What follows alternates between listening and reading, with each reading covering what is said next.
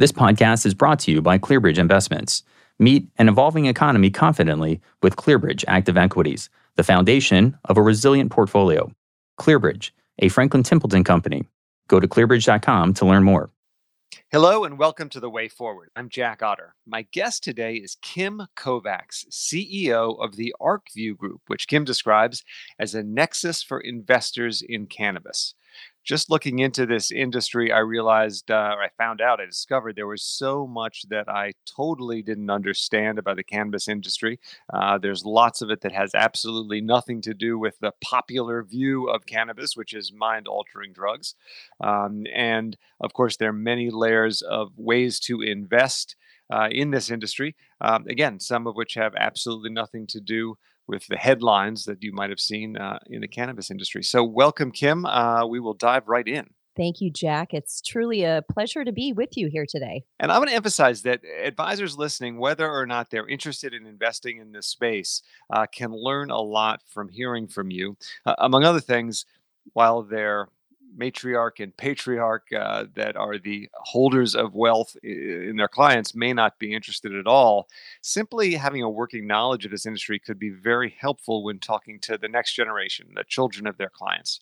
I think it's just like with crypto and some other sort of cutting edge technologies. It's helpful to know about these areas even if you're not currently investing in them. So Kim, just to give us a baseline as we start out, could you just explain what the ArcView Group is? You basically have three businesses, right? A ventures arm, an IBD, and a consulting group. That's right. So the ArcView Group actually has evolved. We started 11 years ago, really as sort of a safe place for investors and companies to get together in person and meet and talk about the industry. We had a big layer of advocacy as well, which we still have. But today we're really a collection of these interrelated companies, as you said.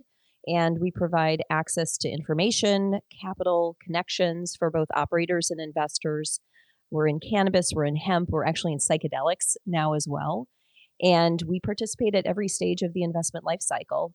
And we do this through, insights, as I said, research and, capital for companies and places for investors. So if I get into it specifically, I'd like to kind of unpack that a little bit because, three entities under one single umbrella makes it a little confusing. But Indeed. So ventures is really what I would say is kind of the place to start if you're an early stage investor and you want to learn about the industry and you want to also participate, what I would say, actively in the process. What it does is it allows you to pool your money with other investors and you kind of sit beside them and make investment decisions together. And you can do it across the section of the industry. So you can invest in specific things like diversity and inclusion, industrial hemp, you like CPG products. You're going to find like-minded investors. And these pooled investments usually range like $500,000 to $1 million. And then once you're kind of ready for that sort of next stage, or you want to have it, what I would say, a little bit more professionally managed, then we have ArcView Capital, which, as you mentioned, is an investment banker. We're FINRA approved. In fact, we were actually founded by a gentleman named Jeff Pascarella, who spent 17 years in compliance at FINRA, and he headed up the crimes division for UBS. So we kind of know a little, a thing or two about the legal and illegal parts of the market. And we really designed this broker-dealer to provide very solid access to different layers of investment. So everything from M&A to pre-IPO, different kinds of liquidity options. So it's a great place to park some capital. Certainly important to have that compliance arm. And then finally, the consulting group. Yeah, so consulting was actually sort of something we just did at ArcView. We were approached by a lot of large, what I would say, multinational companies going, what do we do? We're hearing about this cannabis space. We're hearing about hemp. What is it? Where should we be? Where should we put our money? And so we started our consulting group. We launched it officially at the end of last year. It's called ArcView Management Consulting. And it's really our research and consulting group housed in one, run by Big Four management consultants. And what they do is they really look at each individual company and help them decide what their cannabis strategy is. And right now we're getting ready for federal legalization. So that's a new product that we just launched as well this year, which is insane. That and ESG are the two big things. So there are obviously a lot of stigmas around this asset class, and I want to talk about those. But could you start, you made reference to a few of them. Could you start with just an overview of the many different products we're talking about here, which range from semi-legal, not legal, to having, again, nothing to do with drugs. Well, exactly. And cannabis actually is a single plant. Most people don't know that. And the only real differentiator is a legal definition.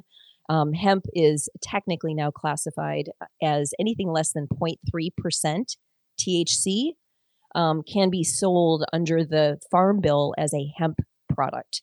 And cannabis, marijuana cannabis, has a greater concentration of THC and then needs to be sold through a legal dispensary. And those are only state legal at this time. There are not any federal legal programs, unless you're in Canada, which is now federally legal as a country. So those are kind of the two big buckets. And then underneath that, you have just a plethora of different things. So, marijuana cannabis, you're going to see form factors like beverages, vape instruments, edibles, tinctures, sublingual, pills, supplements. There are so many different things that have different combinations.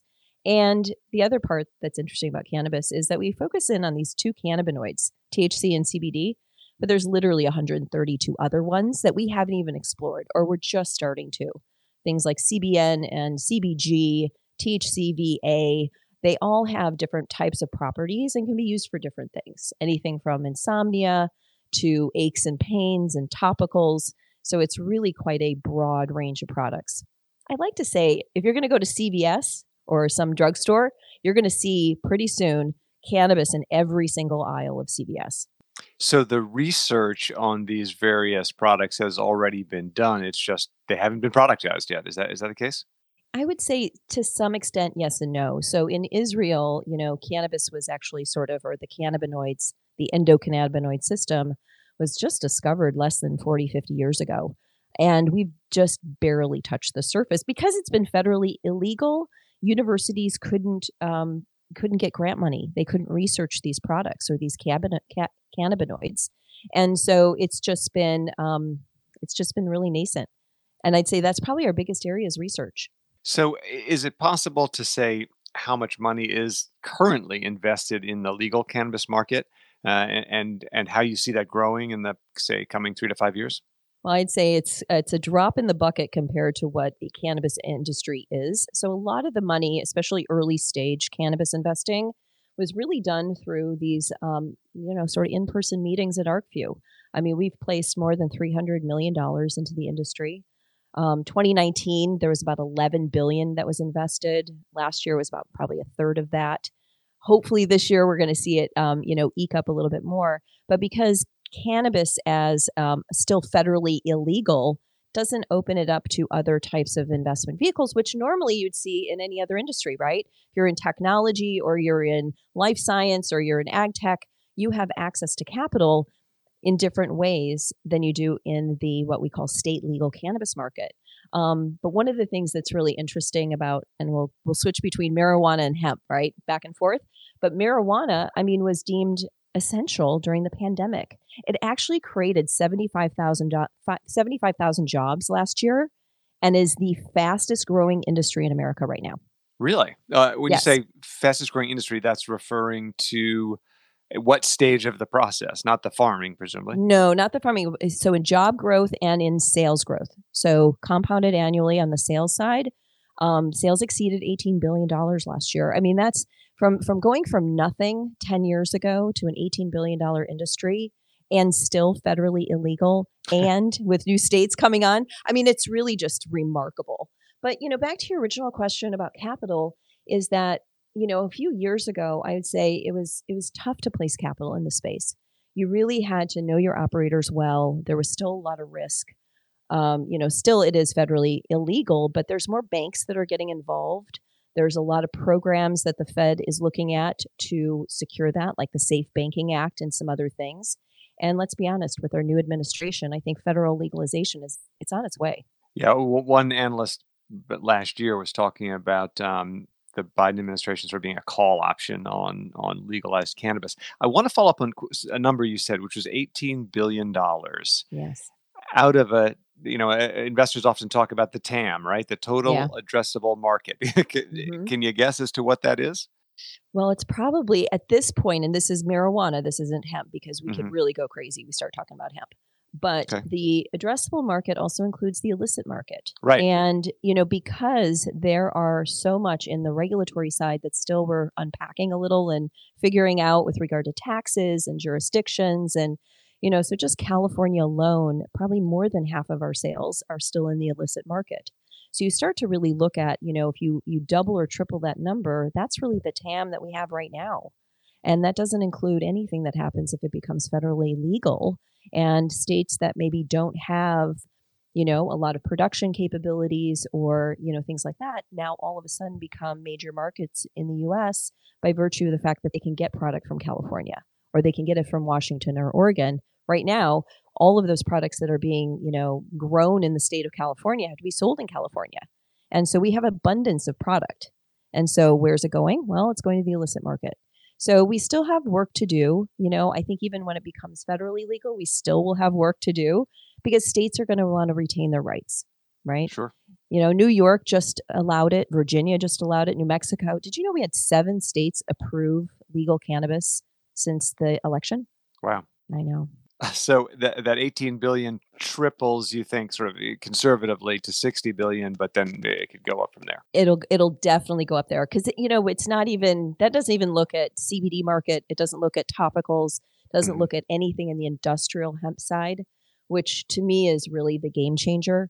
Industrial hemp hits ESG square. Right. In So fact, I do want you to drill down into that. So Mhm. for, let's say, one potential group would be advisors who just don't want to touch anything to do with controlled substances. Mhm. But hemp has nothing to do with that. Can you explain sort of the uses of hemp and why you see it as an exciting market? Yeah. So can't wait. This is really my favorite. So in 2018, in December of 2018, the Farm Bill was passed and it legalized hemp in the United States. So hemp as a product, and I think I mentioned this at the beginning, which is 0.3% or less THC, and it's tested. By the way, cannabis and hemp they are the most tested, regulated industries in our country, more so than tobacco and alcohol, any other ones. So we test our products not just when the seeds go in the ground, but we test them all the way through. So 0.3% or less, hemp is legal. Now, what can hemp do? Well, it can be pretty much anything. There's like 50,000 uses for the hemp plant. It can be used for animal feed, for human consumption, biochar, biodiesel, a replacement for concrete, bioplastic, clothing, paper. I mean, it's been used for thousands of years on our planet, and it was arbitrarily made illegal as it was kind of wrapped into the whole marijuana madness, earlier in the 1920s. And so, there's just so much there, and the industrial parts of hemp are just really spectacular. So I'm going to give you one little example of why I'm so excited about it. 1 acre of hemp sequesters more carbon than 1 acre of the Amazon rainforest. Wow. Let's think about that for a second. Because you can actually create how many acreage in 1 year? You can at least turn it at least twice, some areas maybe 3 times. So if you think about how regenerative that is, not just for the farmland, but also the planet, and being able to sequester that much more, it's just incredible. And that carbon's not released in whatever products you use to create from the hemp? That's correct. So, for example, we're working with a company that's working in the concrete. So, creating hempcrete that's structurally sound will continue to sequester carbon even in its final form for over 100 years. So, two questions. One just real quick. Can you briefly explain the difference, kind of at the plant level, between it? So is a hemp seed different? So it could never be turned into pot. And then, but more importantly, what are the qualities that make this such a diverse thing? I mean, it sounds like everything you listed there, we're currently using other materials to make all of those things. Is there something about hemp that makes it superior in some way?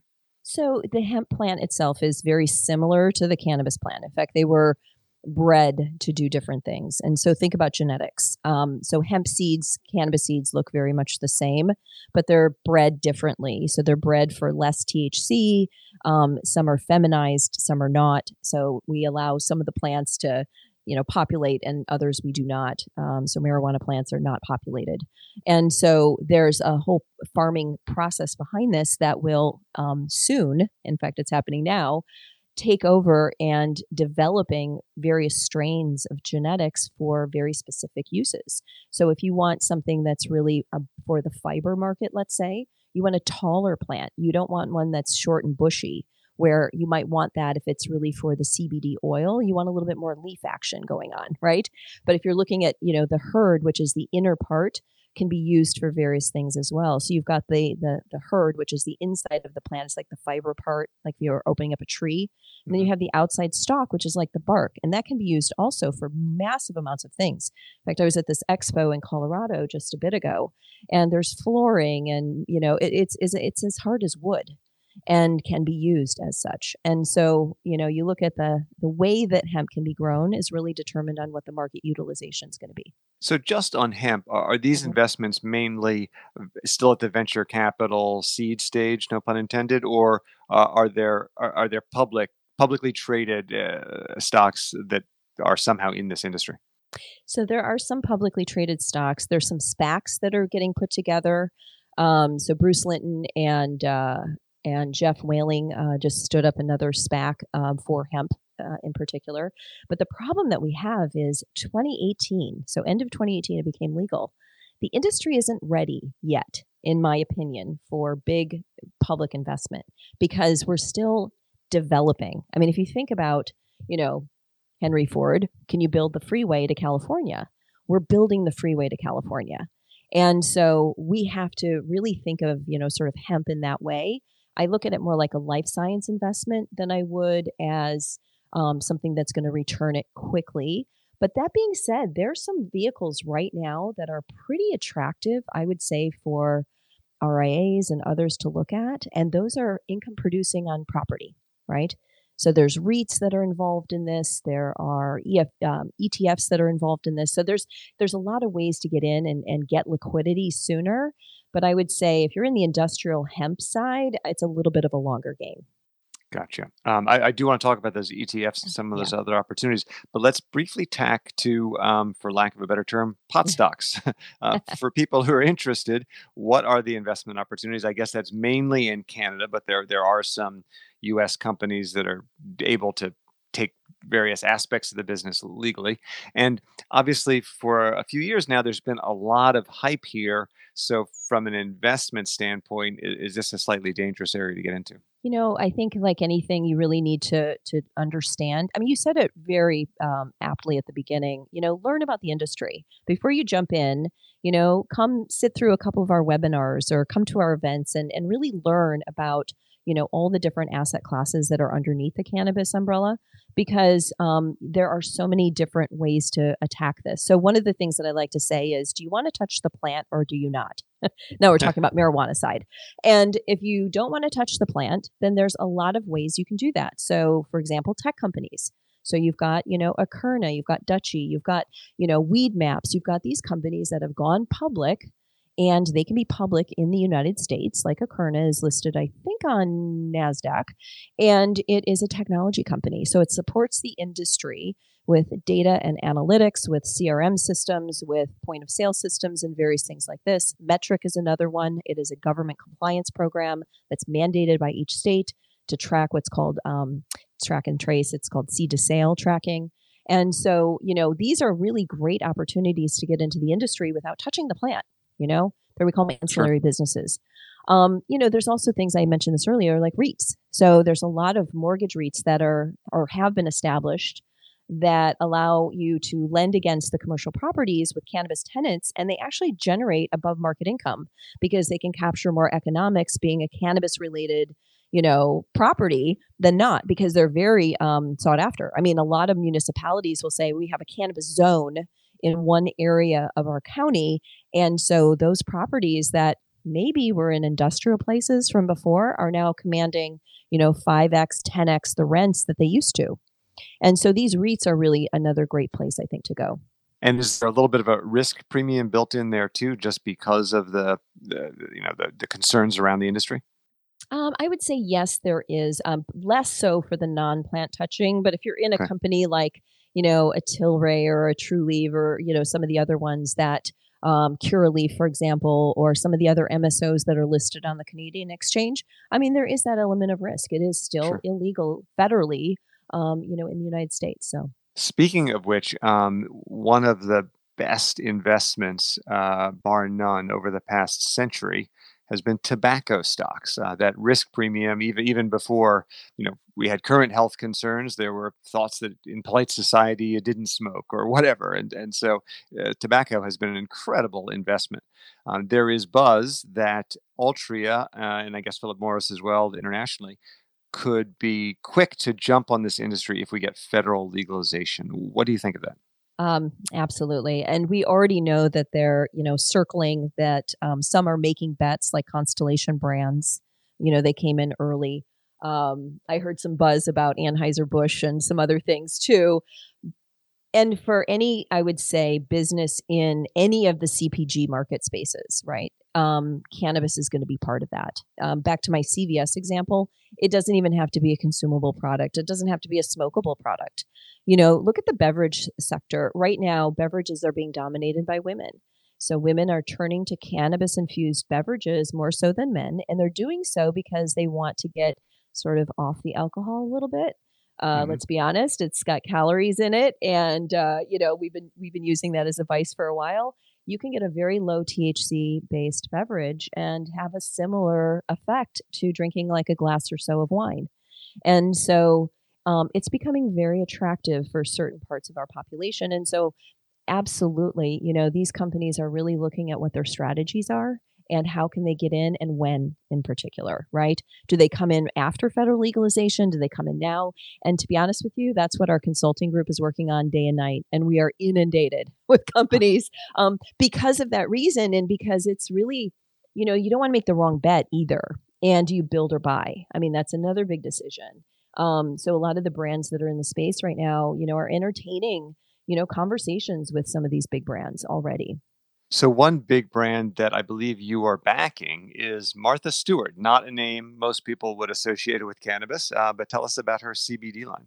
Yeah. So Martha Stewart. So she came out of the cannabis closet. So actually, just in full disclosure, she's working. Her original product line launch was with Canopy Growth, and she did a gummy line, which by the way is delicious, and she sells it here in the United States, and it's CBD only. So back to that, non-psychoactive THC. So there's no THC in her products, but they are infused with CBD, and it's one of the cannabinoids that is just such a it has a lot of benefit for a lot of people. And so she launched that line, and now we are working with her on her her skincare line. And for her, this was a real passion project.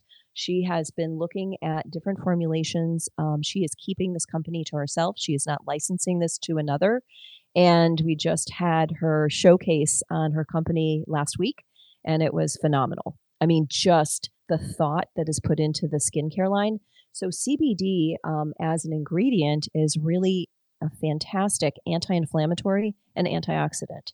And so, if you think of that in combination with other things, and again, we haven't studied this very much, but we're starting to.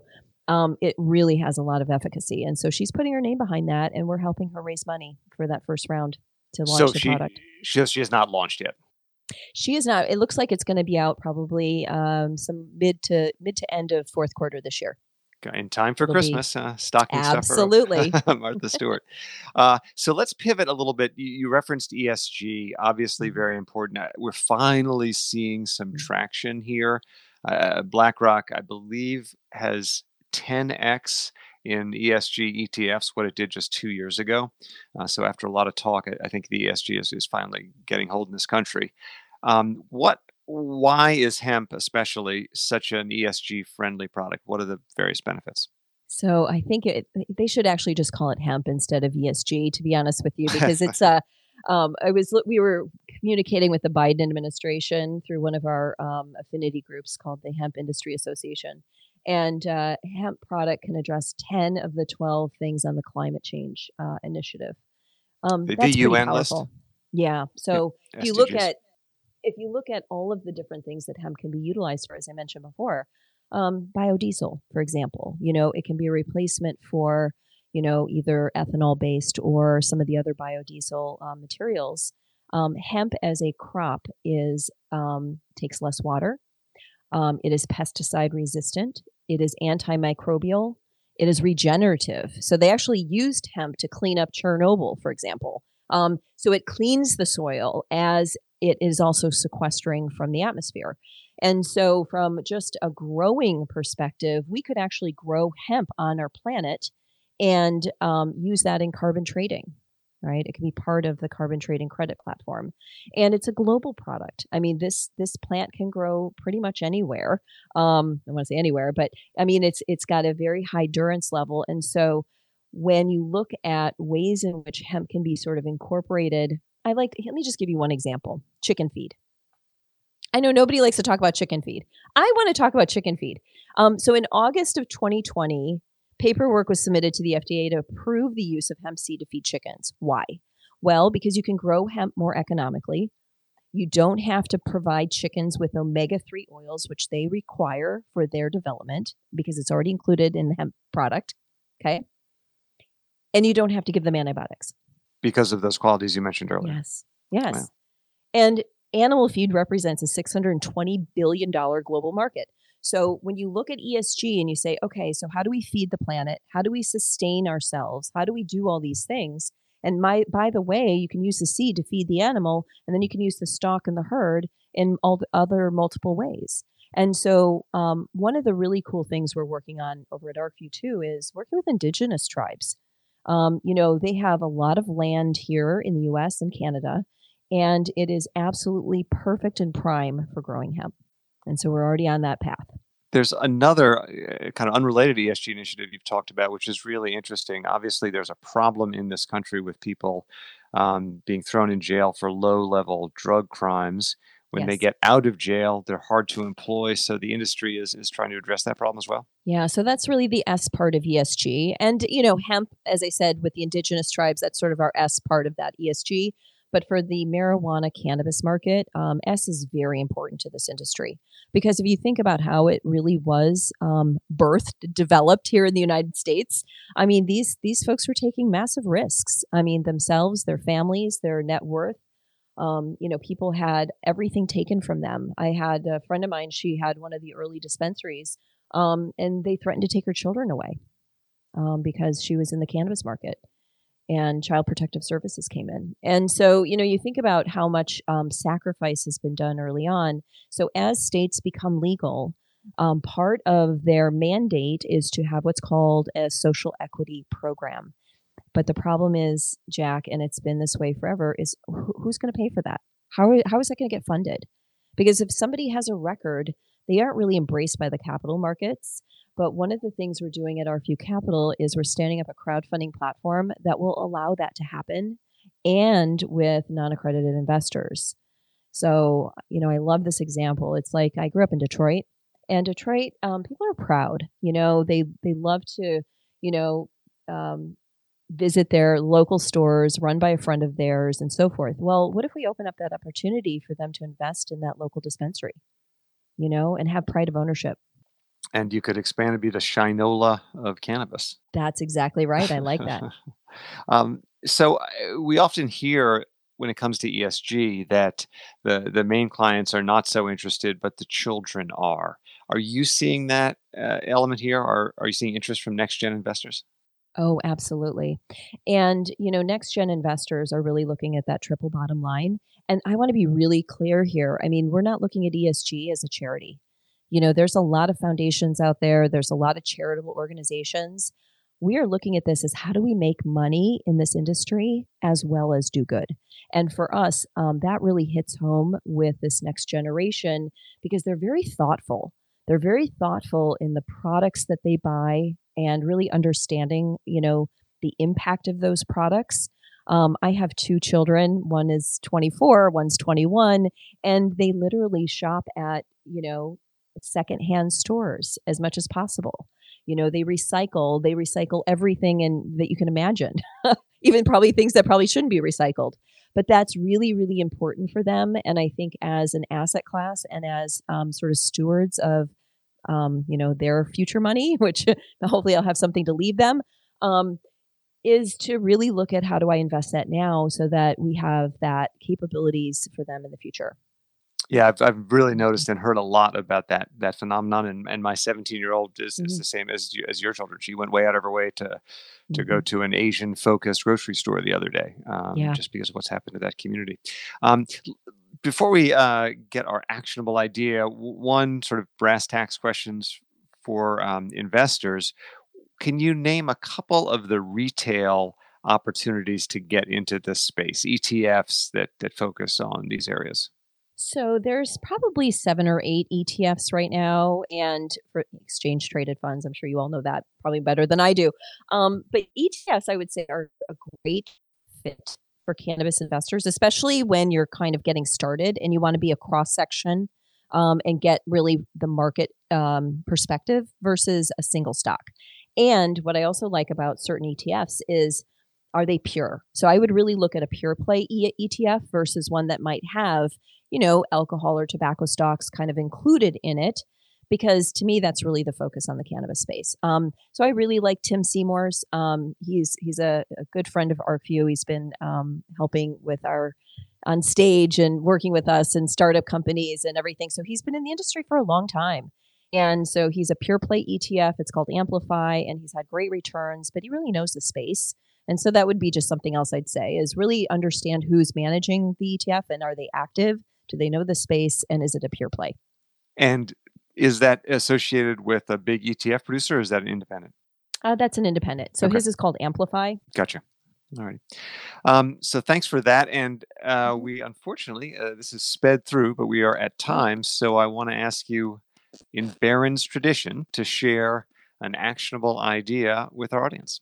so my actionable idea, well, first of all, is get started. If you haven't invested in cannabis, do it right now. Go find an ETF, a single company, do a little research, come visit one of our shows. Our next show is Oklahoma.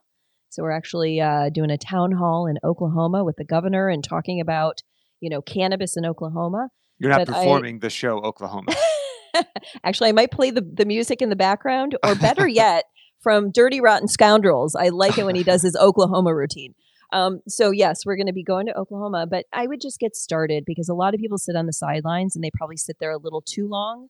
And what I would also say right now as an actionable is that the cannabis industry is extremely professional. It is not stoners. It is not pot smokers. I mean, they might, but really, the companies that are making major strides in this industry right now are very professional, and we're highly regulated. So that's something a lot of people don't realize too. Thank you so much for this primer on a big and expanding industry. I also want to note that for anyone who thinks Barron's does not have a sense of humor, we are publishing this podcast on 420, as insiders will get. But Kim, thanks so much for sharing your expertise with our audience. Thank you so much, Jack. What a pleasure. I appreciate it. And thanks to everyone for listening to another episode of The Way Forward.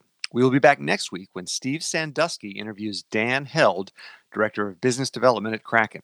They'll take a deep dive into Bitcoin for advisors. This podcast is brought to you by ClearBridge Investments.